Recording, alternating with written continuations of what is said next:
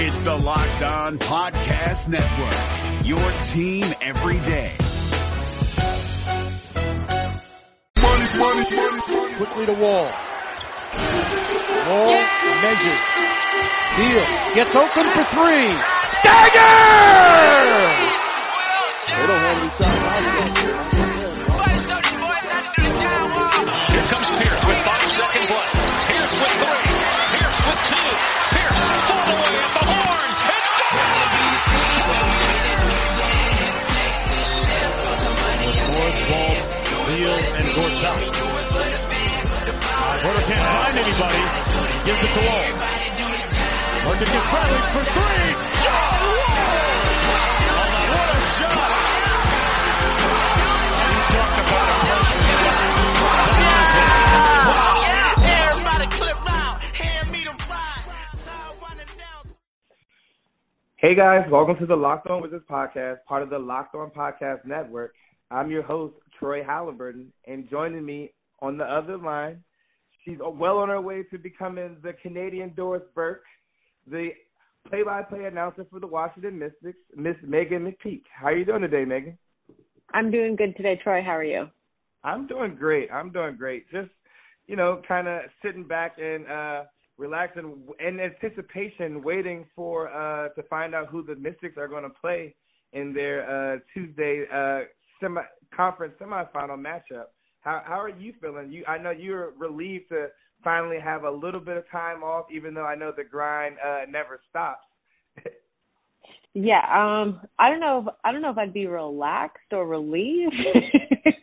I think because I have with playoffs coming in and starting, ESPN having the rights, all the local and team broadcasts, we kind of go onto a hiatus. So I actually think that I'm more like on edge, just waiting, because I don't have something to look forward to with regards to like calling a game, and kind of just like waiting and anticipating like who we're gonna play, who's gonna be the matchup, what's gonna be the series like. So I don't know if I'm relaxed. I think I'm just ready for it to happen. Like for me, this is probably like the worst scenario is having like 9 days to wait. I'm very impatient, but I've been enjoying the first round matchups, and I'll look forward to Sunday's games as well too. And then finally we'll know who will be the matchup for the Sun and the Mystics. Yeah, well, I mean, even though you might not be relaxed, you have some very well-deserved time off after a fantastic first season of you calling the Mystics games. And I really just wanted to get into, how does one even get into play-by-play announcing? How like literally walk us through the process as to how you landed in such a unique occupation. Well, for me, I grew up playing, and like most athletes, no matter what sport you're playing in, your goal is to go pro post-college, and I was no different. So I was actually, like when I was in college, I was trying to establish my post-playing career. And like most athletes, I thought about broadcasting, and thought, okay, like that'll be a good transition into doing what I want to do post-playing, and I'll still be able to be around the game and stuff like that. I don't have the mindset to be a coach, because I respect coaches too much. Like, I don't know how you can just relinquish all the control for the game when you want to control everything, and you have no control because you can only prepare them for so much, and then you kind of have to just let them go and try and take what you prepared them for and execute. So I couldn't do it. And unfortunately for me, injuries kind of stopped me from having that post-college playing career, and prevented it. And I had to then take my career that I was preparing myself for, post-playing career, and I had to make that my new goal and my new career, because playing pro wasn't an option for me, unfortunately.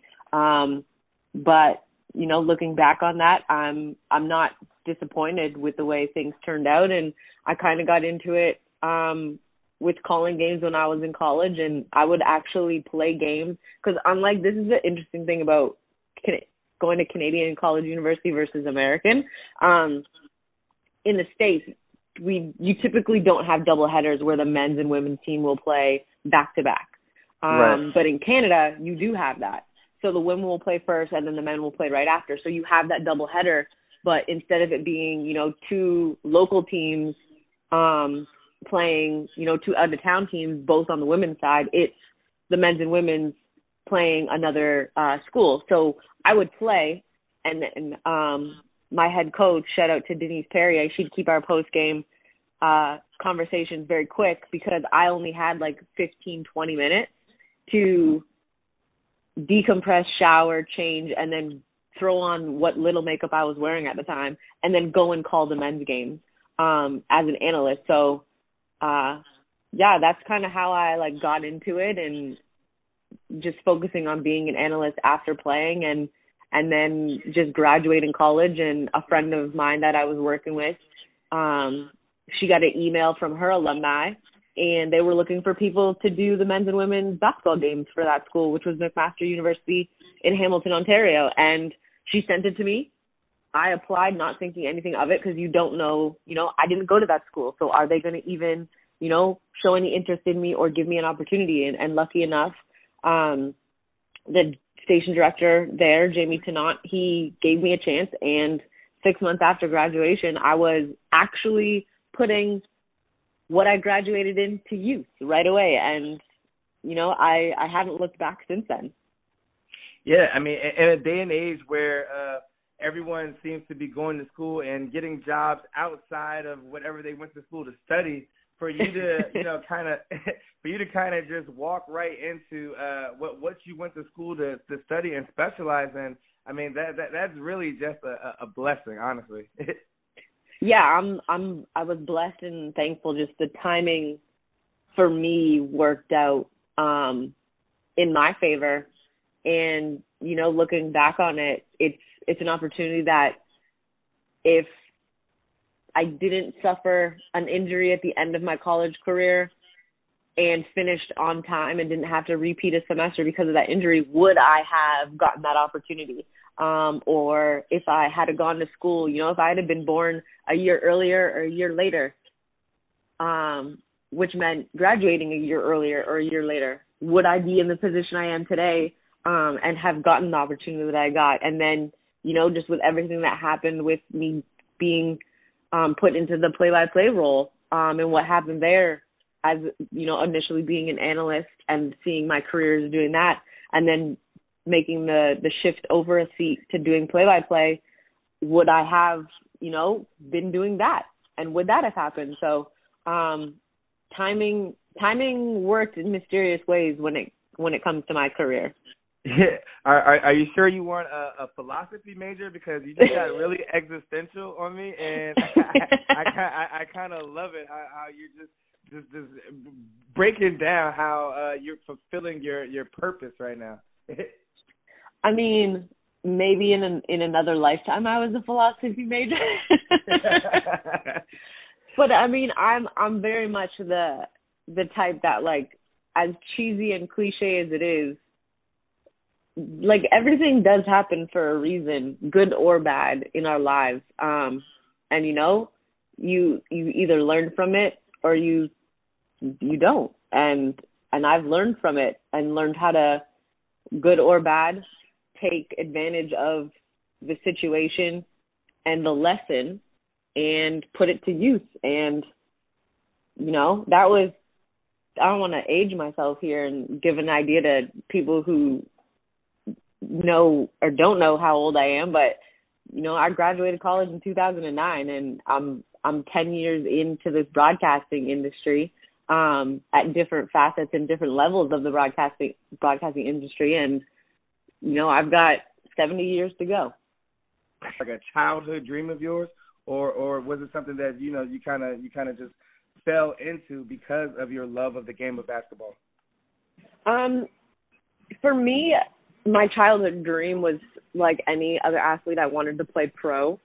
Right. But unfortunately, injuries made the decision for me. So when I was in school broadcasting and taking radio, that was me just preparing for life after playing. And just because of injuries, they kind of, like I said, they dictated what I was actually going to do. And my life after basketball happened sooner than I would have preferred. And because of that, I got into it right away, and was lucky enough that, like I said, upon graduation, like 6 months later, I was in a role doing something that I wanted to do. And when I was in school, I truthfully wanted to be I wanted to be the Canadian Doris Burke, and, do something that not a lot of women did, and not a lot of women still do. And then I decided, once I started doing play-by-play at Mac, I loved it so much because I liked being able to tell the story of the game, and tell it for, viewers or listeners that weren't there. And I fell in love with that, and I never looked back. And, now I'm in an even tighter market that doesn't have women in it. When you look at play-by-play, in men's sports specifically, there's numerous women that do it on the women's side. When you think about, women's sports, it seems quote unquote normal. But I want to be part of that group that makes it quote unquote normal in men's sports as well. So I'm part of a select fraternity, and sorority, of people that do play-by-play, but I'm even part of a fewer select sorority of women that do men's sports as well. Yeah, no, you're definitely a trailblazer as far as being a woman play-by-play announcer who calls men's sports. And when you say the Canadian Doris Burke, I mean that's obviously gold. I know that before you joined Monumental Sports, you were calling games with the Raptors 905, and I just want to get a little bit of sense of your journey from even before that, because I know that a lot of people on the internet just think, people pop up and they just get amazing jobs out of nowhere. But I'm sure that you had to put in your dues and call a bunch of games beforehand that maybe high school games or hockey in Canada. Tell me, what was the wildest game that you called before you got to this point? Well, I'll put it out there. I am the least Canadian that you will ever meet. I have never called a hockey game in my life, and I'm okay with that. I did grow up, though, in a family with now 3 cousins that have played hockey, and now a 4th one has begun playing hockey. He's 10, so hockey is in the family. It just was not in my calling. But no, I've also, even in college when I was at Humber, I called volleyball games, which is kind of crazy because when you think about volleyball, it's so quick paced and up tempo, but there aren't too many different things that you can call with volleyball because it's bump set spike. You know what I mean? Yep. So there's not too much change with that. But I've been blessed and fortunate that things worked timing wise in my favor. So when I was at Mac, I did that for 4 years. All was volunteer and unpaid. And then after that, I got my first paying gig in the National Basketball League of Canada with the Brampton A's, which then turned into the Orangeville A's. I did that for, I believe it was 3 years. And then that's when the opportunity with the 905 happened. And I was with them for 3 years. And then now here I am in D.C. With Monumental Basketball and the Monumental Sports Network. So I think for me, I always tell young broadcasters and journalists, even though I'm not technically considered a journalist because I'm not a writer, you have to put in your dues, but it's not always in the same sense that we're used to hearing. You can put your dues in many different ways. So for me, I look back at my journey and my dues were my 4 years at McMaster. It's not easy to do what you love and not get paid for it, but when you love what you're doing, it's it makes it easier because you know you're doing something that you love. So I didn't really think negatively about not getting paid for my time at Mac because I was getting such valuable experience. Like, there's not many people that can graduate from a program in college or university and within 6 months literally be doing the job that they want to do for the rest of their life as a career. So I was very fortunate that I got that opportunity, and I value it and will value it for the rest of my life because it was 4 seasons on radio. And if anybody's ever done radio, it is, in my opinion, if you can do radio, you can do any type of broadcasting, whether it's radio, TV, podcasting, because trying to do a radio show or fill in a game when you have a clock delay and you have to fill for 45 minutes of real time on radio, you don't have the luxury of highlights and visuals. You have to know what you're talking about. So I think if you want to get into broadcasting in any sense, you need to get experience in radio because you'll value that experience when it comes to doing something else in the industry. And I value my 4 years at Mac and will always value it for the rest of my life.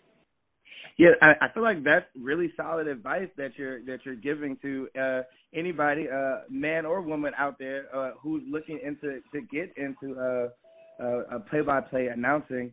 And I think that when you talk about just really kind of having to know what you're talking about on the fly, I feel like that is a part of the reason why you're such a great play-by-play announcer is because you really know the game. So I feel like I've had the opportunity to, watch you call Capital City Go-Go games and call Mystics games, and just your knowledge of the X's and O's of basketball and what's going on the court and being able to kind of relay that message is very much like on par. And like when you say the Canadian Doris Burke, like you're walking in those shoes right now.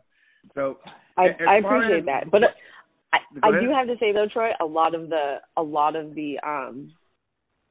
credit though also goes to Coach Stackhouse when I was with the 905 for allowing me to sit in on practices, and then as well to Coach Christian with the Go-Go and Pop Mensah-Bonsu, who's the general manager, and also Coach Mike Tebow with the Mystics, who's GM and head coach of the Mystics. They allow me to sit in on practices, which allows me to know and understand what each team is doing. But I also think in a way I'm fortunate because I played the game.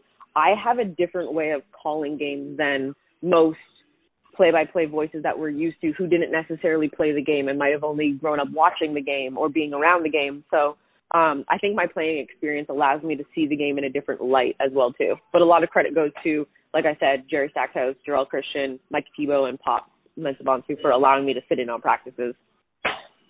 Yeah, I mean that's amazing that that you have these coaches that are opening and willing to sit down. I'm sure that it goes beyond just the practices. I'm sure that you have had plenty of conversations with all 3 of those coaches, being able to pick their brains and learn as much as you can. I guess one of the biggest things when we talk about with Coach Tebow, I see that you all have a good relationship. I know that. You and Christy Winter Scott, you're the color analyst for the broadcast, and Mr. Dan Nolan. You guys do such a fantastic job, and I know that you guys are really in tapped and in tune with the team, with what's going on. And as somebody who is so tapped in with what's going on with the team, let's talk about the Mystics. Well, first let's talk about the WNBA playoffs and what has taken place so far. So we've already had 2 first-round matchups between the Sky and the Mercury and the Storm and the Lynx. So the Sky defeated the Mercury, and they will be going on to face the Las Vegas Aces. And the Storm defeated the Lynx, and they'll be going on to face the Sparks. And so what do you think about what did you think about the first 2 opening round games? And then what do you think about the conference semifinal games or the next round games, and will lead into the semifinals? Well, when you look at the first round matchups, Chicago and Phoenix, I think if Brittany Griner doesn't go down, I still believe that outcome of the game is the same, but I think how they get to that outcome with Chicago winning is different. But, you know, I'm glad that as of right now, it doesn't look very serious for Brittany Griner for the injury. She had her exit interview yesterday and said that she was feeling okay, but as we all heard and know, she wants to finish her career. If she's going to return to the WNBA, she's going to return to the Mercury and no other organization. So I'm glad just to hear the news that she's feeling better. But I still think, like I said, that outcome is the same. I still think Chicago wins that series just because they had some wicked momentum going into the playoffs. Yes, we know the outcome of the final game of the regular season versus the Mystics at ESA and them losing, but they still had momentum to finish out that season. You look at what Coach James Wade did with that squad being named Coach of the Year. It was phenomenal, and I think he was deserving of Coach of the Year. I think it was, you know, a two-coach race for Coach of the Year between him and Mike Thibault. But you have to give a lot of credit to Chicago and what they did. But then you look at the other matchup with Seattle and Minnesota. I thought for sure that game was going to look much different than what we saw. I thought it was going to go down to the wire. And I know it was, you know, only a 12-point win, 10-point win for Seattle, but I thought it was going to be, you know, a bang it out, drag it out type of game, come down to the, you know, final two possessions. But what Seattle did to completely take Sylvia Fowles out of that game and make her essentially like non-existent, it blew my mind. And Seattle's another team that's playing with some great momentum right now. Natasha Howard obviously becoming Defensive Player of the Year. She's had a really great season. But when you look at what Seattle was able to do with Natasha Howard not being hugely impactful in that game, and they were still able to, you know, really take control of the game and do well. Jordan Canada had a really solid game, and talk about Jewel Lloyd and what she's been able to do. I'm really looking forward to that matchup with LA. And then, you know, Chicago and Las Vegas. It's two completely different types of basketball when you look at, you know, Chicago likes to play the free-flowing type of game, get up and down. They really try to take advantage of teams in transition. But then you look inside when, you know, you have a Stu Dew, Stephanie Dolson, and Cheyenne Parker, who have been fantastic in the absence of Jontel Lavender when she went down with that injury. So they can play inside out. When you look at, you know, an Allie Quigley and a Courtney Vandersloot and how lethal they can be from the outside, and a Diamond DeShields, she had a fabulous game one, and I think she's got her footing and will be really, really scary in these playoffs if she can keep playing that way. And then you look at Bill Lambier and the style that he plays with, you know, the prototypical inside-outside, you know, bang it inside, trying to take advantage of Liz Cambage and the size that she has, but also they go a two-big game high-low with her and Asia Wilson and how Asia can play, you know, with the versatility that she brings. So I'm really looking forward to these two games on Sunday and how fun they're going to be. And then, you know, whoever can survive and move on, they've got two lethal teams in Connecticut and Washington waiting for them in the wait. Yeah, I mean, I feel like you did an excellent job of breaking down not only, you know, tendencies of each team and how they like to play. And, you know, that I feel as though the Mystics, you know, I am amazed at all the things they were able to do during the season, and, you know, their point differential being one of the best in the history of the WNBA. And so if you had to pick a team that would be the best possible matchup for them in the conference semifinal, who do you think would be the best fit for them to play? Ooh, that's a loaded question.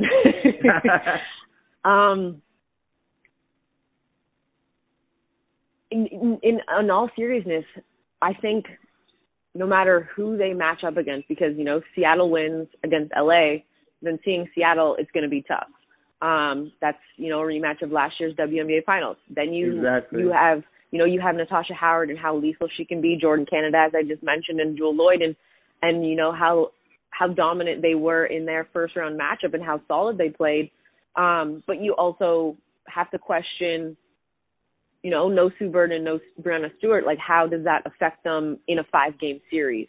It's different when you have a single elimination one-off game because it's win or go home, you know, survive and move on. But then you have a team that's been waiting for nearly 2 weeks, is trying to rest players like a Chrissy Tolliver to try and get her as much time as possible to see if she'll be ready for game 1 or 2. I don't know at this point. Still waiting to find out. She hasn't done a practice fully or anything like that, so they're still trying to work her way into practicing and preparing for game 1. But then, you also look at matchups, and if I had to pick, I think the best team that you'd want to see out of potentially Vegas, Chicago, or Seattle, in my opinion, it would be Chicago. And just, mind you, all 3 teams have been teams that the Mystics have been able to outscore, outlast, and outwit in a game, but they're also have gotten the best of them as well, too, in a game or two. So, you look at that game a couple weeks ago against Chicago in Chicago. They stole one from the Mystics. Natasha Cloud said that at halftime of the game against Chicago to close out the season, they got one away from them and they owe them one. Now if that's the matchup, they now owe them 3. When you think about a 5-game series. And then you have Seattle, who, as I mentioned, rematch of last year's finals, but no All-Stars in Bird and Stewart. So how does that play into a 5-game series against Washington? And then you just look at Washington and the firepower that they have. Like, yes, you can try and take out Elena Deladon and make her a non-factor, but you try and make her a non-factor scoring-wise, she becomes a factor when it comes to her passing and her basketball IQ. So how much can you really take her away and out of the ballgame if you do that? Yeah, I mean, I feel like Elena Deladon is to a point right now where, I mean, she's just kind of in a zone that, it's kind of rarefied air as far as professional basketball players is concerned. And so, as you said, if you try to take away her scoring, I mean, she's not a one-dimensional player. She right. can do so much on the basketball court, and she can get her teammates involved. But now that we're talking about Elena Deladon, how was it for you to witness every single game of the season and for her to end up being the first WNBA player to have a 50-40-90 season? And for those of you who don't know at home, the 50-40-90 club means that she shot 50% from the field, 40% from three-point range, and 90% from free throw line. I mean, she shot 97% from the free throw line, which is, I mean, that's just simply amazing for anybody, any basketball player on any level. What was it like for you to have literally the best seat in the house to watch her have a historic WNBA season? It was, I'll be honest, I look back at it and I try to find, a word or two to describe what it was, and it honestly has left me speechless because, you know what she can do from a scoring standpoint and a basketball IQ standpoint, as I said, but to now, be able to see it, and I've watched the WNBA, going back to the Houston Comets days, and to be able to witness greatness in person is insane. And I'm she made, and the Mystics made my job and Christy's job that much easier, because it's always great and easy to call games when a team is winning and doing well and playing well. And then you add in the fact that the fans are ridiculously amazing. But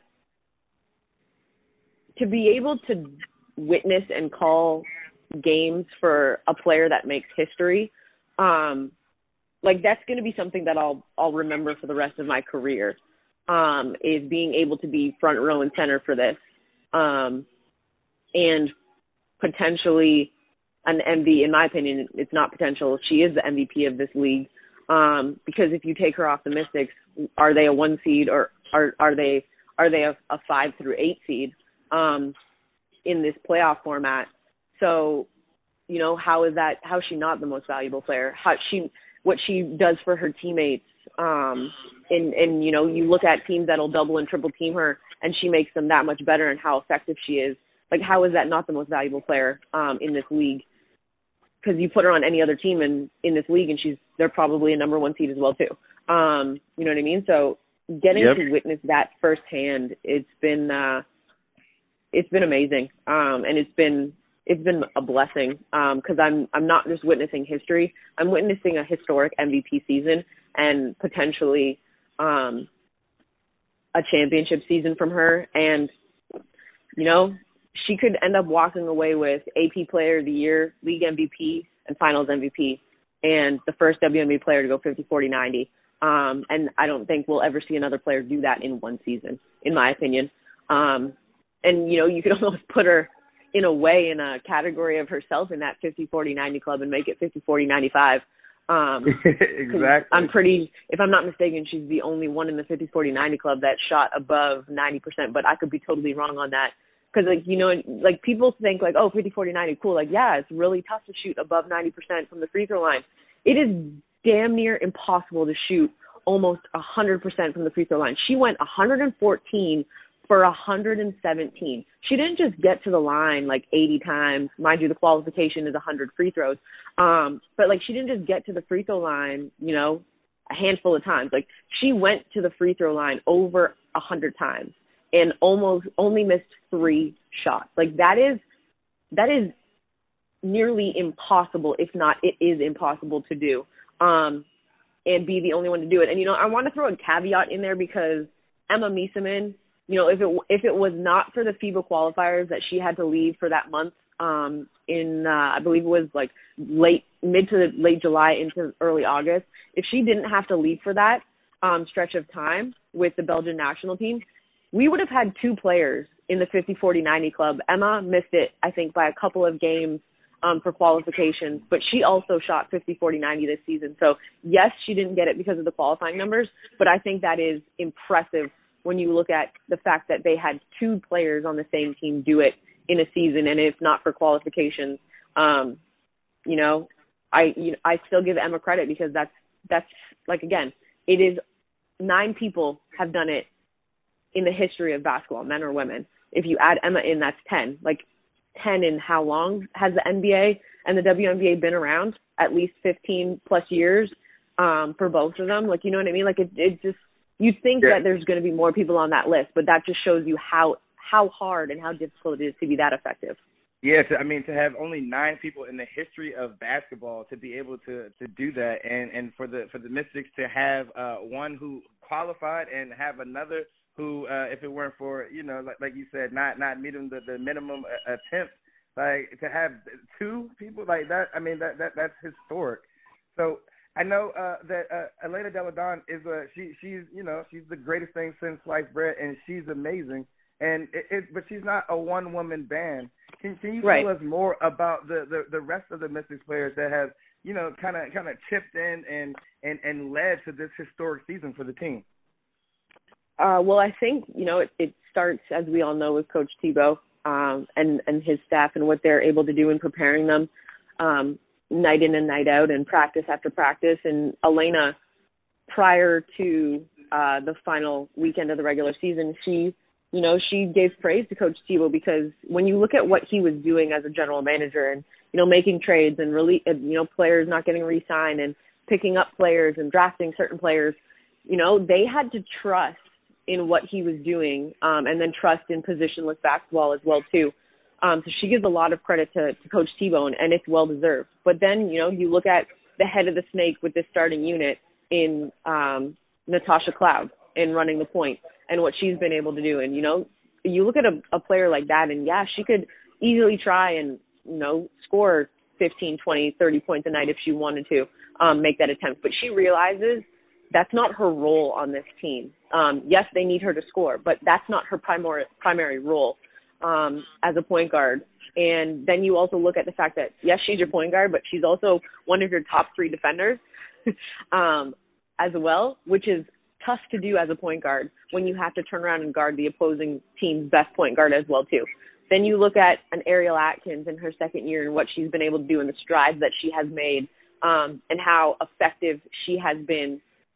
And Ariel Powers, you know, coming off the bench but getting that start when Chrissy Tolliver went down with a knee injury, and how effective she has been and how versatile she is. It is not easy for a player that is used to coming off the bench with a team and being in that role to make a quick switch that quickly, flip the switch, and be that impactful right off the bat in a starting role. On the bench, you get used to seeing how the game flows and how it starts and how you can impact and what you need to do and how the refs are officiating the game and how the other team is playing and how, the player that you're going to be matched up with is playing. You have that time to evaluate that. So she's used to doing that, but she has impacted this team so strongly and the energy and excitement that she brings, it's palpable and it is a ripple effect. And then, my girl LaToya Sanders, the undersized center in this league, and what you look at who she has to go up against nightly: Brittany Griner, Sylvia Fowles, Liz Cambage, Derica Hamby, Tina Charles, Natasha Howard. You can just run the list of a gauntlet that she has had to deal with.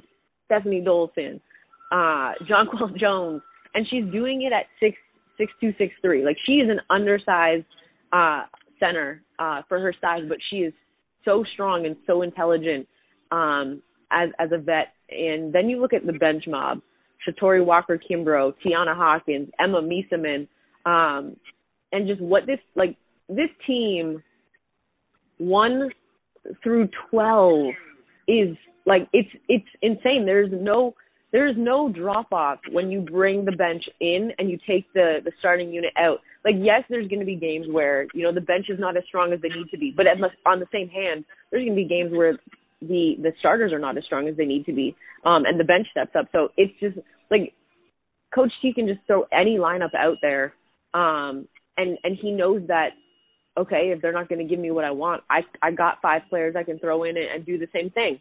So it's been so amazing to watch. And like, this team, like, their thing is run it back and what they're able to do as a unit. Like, they know, like, everybody has each other's back, and it's been fun to watch. Yeah, I think that you touched on one thing that I think is very important, is the fact that, this team from top to bottom is just so deep and so well balanced.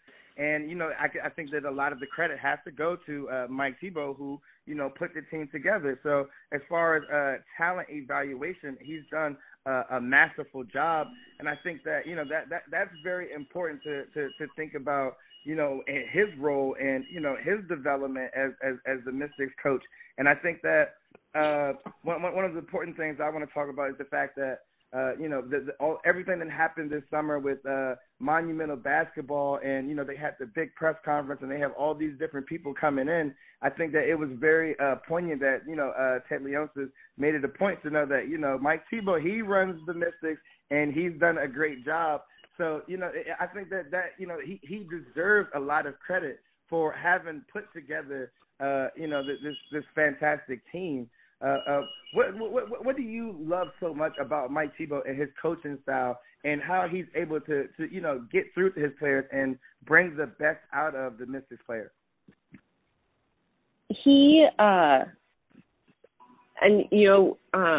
Shepard, GM of the Wizards, has looked at Coach Thibault as a coach and a GM, and he gives him a lot of credit and looks at what he has done with the Mystics and tries to take things what Thibault has done and is planning to try and see if it can work with the Wizards in the NBA. Not necessarily everything, but just nuggets, pick his brain and stuff like that.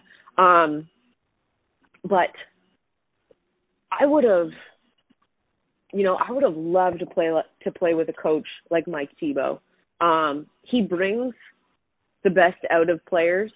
He's not gonna be all roses and lollipops all the time. He's gonna call you out on your BS, and he's gonna tell you what you need to hear. It may not be what you want to hear, but he's gonna tell you what you need to hear. And you can respect that as a player, that a coach is not gonna sugarcoat something for you, because he knows that he's trying to make you not just a better player, but a better human. And there aren't a lot of coaches that try and do that or care to do that. And just what he does with, like, he'll get on a player, but in the same breath, he'll step away and come right back, let that player kind of marinate what he said, and come back to them and have a conversation about what was said, and go from there. So he can get on you, but at the same time, he's going to support you no matter what. And the fact that, you know, you look at what these players do from a social impact standpoint in the community, and, you know, Natasha Cloud and what she's been doing this season and utilizing her platform, he supports them in doing it. And that's something that you don't always get from a coach and a general manager in professional sports, period. So the fact that he's able to be friend and coach and boss all within the same breath is impressive. And the players respect him.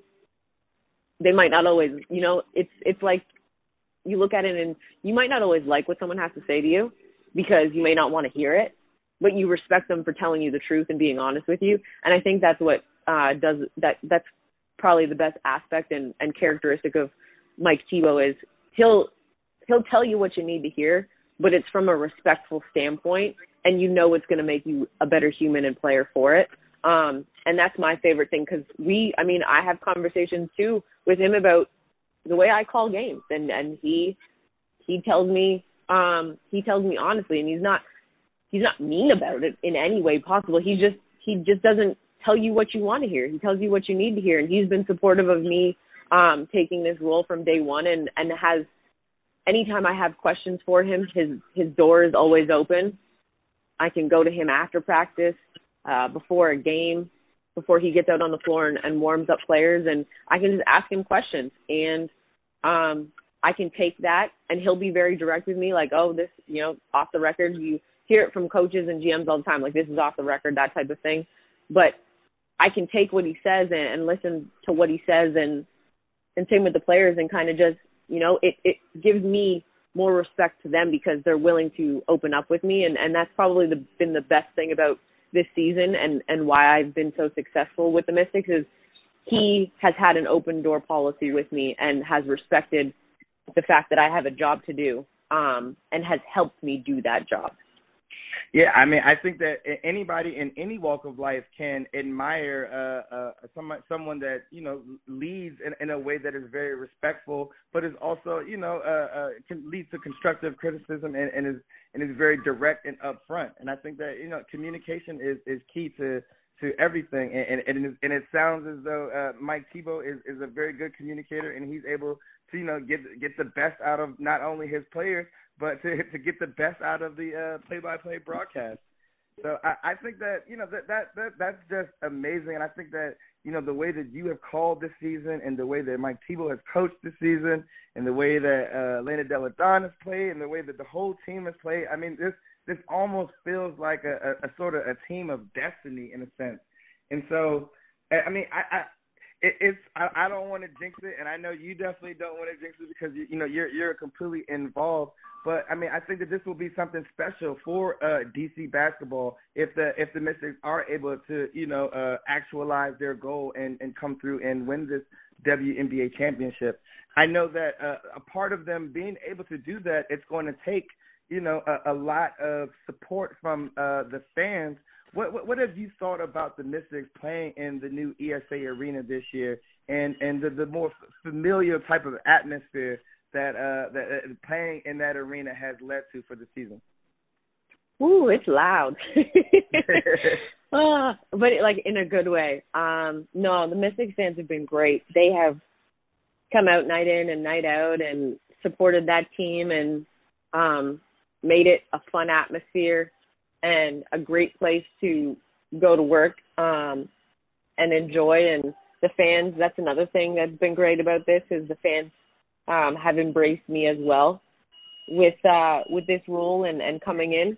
And I've been able to, you know, meet and greet some of them and get to know some of them, which has been really, really cool. So, no, man, like that arena, it is, I think it's, you know, when you look at it, there's the one side where it's got the overhang to look over. I think if they had extended the seats up a little bit higher and then put that thing up, it, you know, put a little bit more bodies in the stands, it would have been great as well too. But I actually think, like, yes, there are some WNBA teams that get great crowds at the NBA arenas, but I think for this Mystics team, And just for the league itself, I think if more teams had the opportunity to do similar arena sizes like this, it would be great, because then, you know, it's the ticket in the city that you want, but you can't get. You know what I mean? Like, it's like back in the 90s when you wanted to be at the United Center to watch Michael Jordan. And when you know, even looking at Madison Square Gardens, like, the Knicks are not good and haven't been good for the last few years, but it is still the hardest ticket in town to get because of the, you know, the aura of MSG. So I think if more WNBA teams had similar sized arenas, you know, that 4,000 to 8,000 seat capacity, it would be the ticket of the summer that everybody wants, but not everybody can get. Yeah, I mean, I'm right there with you. I know, you know, lots of people who are already inquiring about tickets for, you know, the Mystics playoff games, and, you know, it's good to see that there's so much excitement and there's so much demand behind, you know, people wanting to come out and support the team. And so I know that, you know, this being their first year playing in that arena, you know, I mean, that's a real thing, like building up a real home court advantage. And so, you know, for the team not have to play playoff games at GW or at George Mason, you know, I think that makes all of the difference in the world as far as, you know, leading to, like I said, that real home court advantage. So, I mean, it's an exciting time. I know that you're going to be at the games at the arena for the semifinal games. How excited are you to see, no matter who the team plays, how excited for you to just get down there in the playoff atmosphere and see how this all plays out? I'm looking forward to it a lot. And I know the fans are going to come out, and I know they're going to pack that place. But yeah, no, I'm excited. I'm ready. I was ready for Tuesday on last Sunday. No, it's completely. No, I'm excited for it. Yeah. So, and since you won't be in a work capacity, maybe I know you're not going to throw any face paint on, and you're not going to be out there cheering hard. But I know in spirit, you're going to be there cheering just as hard as all of the Mystics fanatics, the Sticks fanatics. Like, it's going to be a very exciting time. So, Meghan, I want to thank you for coming on and just really just explaining everything to know about the WNBA playoff matchups. I mean, you literally broke that down like this was, you know, the ESPN's Jump right now. Like, you really broke it down as far as the X's and O's standpoint and letting people know the different matchups to look forward to and the playing styles. That's just it, you really displayed your talent on this podcast, and for people who don't get a chance to, you know, watch all of the Mystics games on you know, NBC Sports watching it or on Monumental Sports on the app, like that you guys are missing out on, you know, a great basketball mind. And so I just want to thank you for, you know, coming to DC and just kind of doing your thing and kind of raising the level for you know, what fans can expect from Monumental basketball. You know, I remember my guy Carrington Simmons. He likes to take credit for leading and bringing you down here. He says that he's the one that found you and took you to Zach Leonsis. I don't know how true that is, but my guy Carrington has been gassing you up from the beginning. And the thing is, I think that, you know, he did not downplay it at all. Like, you are a special talent. So I am very impressed by your knowledge of the game and how you have kind of, you know, uplifted and able to inform the fans. I appreciate that, and I'll give Carrington like 98% credit. 98%. I mean, that's what's like. He listens to the pod, so he's gonna like to hear that. Yeah, so I appreciate you having me on. Yeah, no, I'll give you a chance right now to plug yourself and where the people can find you on social media. Also, if you do find Meghan, make sure you talk to her nice, because she doesn't play those games. So let the people know where they can find you and interact with you. So it's just my name, at Meghan McPeak if you're on Twitter. I do have an H in my name, so spell it correctly. And then if you're on Instagram, same thing, but just put a period between my first and last name. All right, that's perfect. And again, I just want to let all the fans out there know, go out there and support Meghan and listen to her stuff. You'll be able to find her doing the play-by-play for the Capital City Go-Go, with their season getting ready to begin right around the corner. So yeah, you get a little bit of a break, but you know it's right back to the grind, as you know. Yes, I'm excited for it. Yeah. All right, thank you again for coming on, Meghan. Thank you, I appreciate it, Troy. Thanks for having me. Yep. Hey, Prime members, you can listen to this Locked On podcast ad-free on Amazon Music. Download the Amazon Music app today.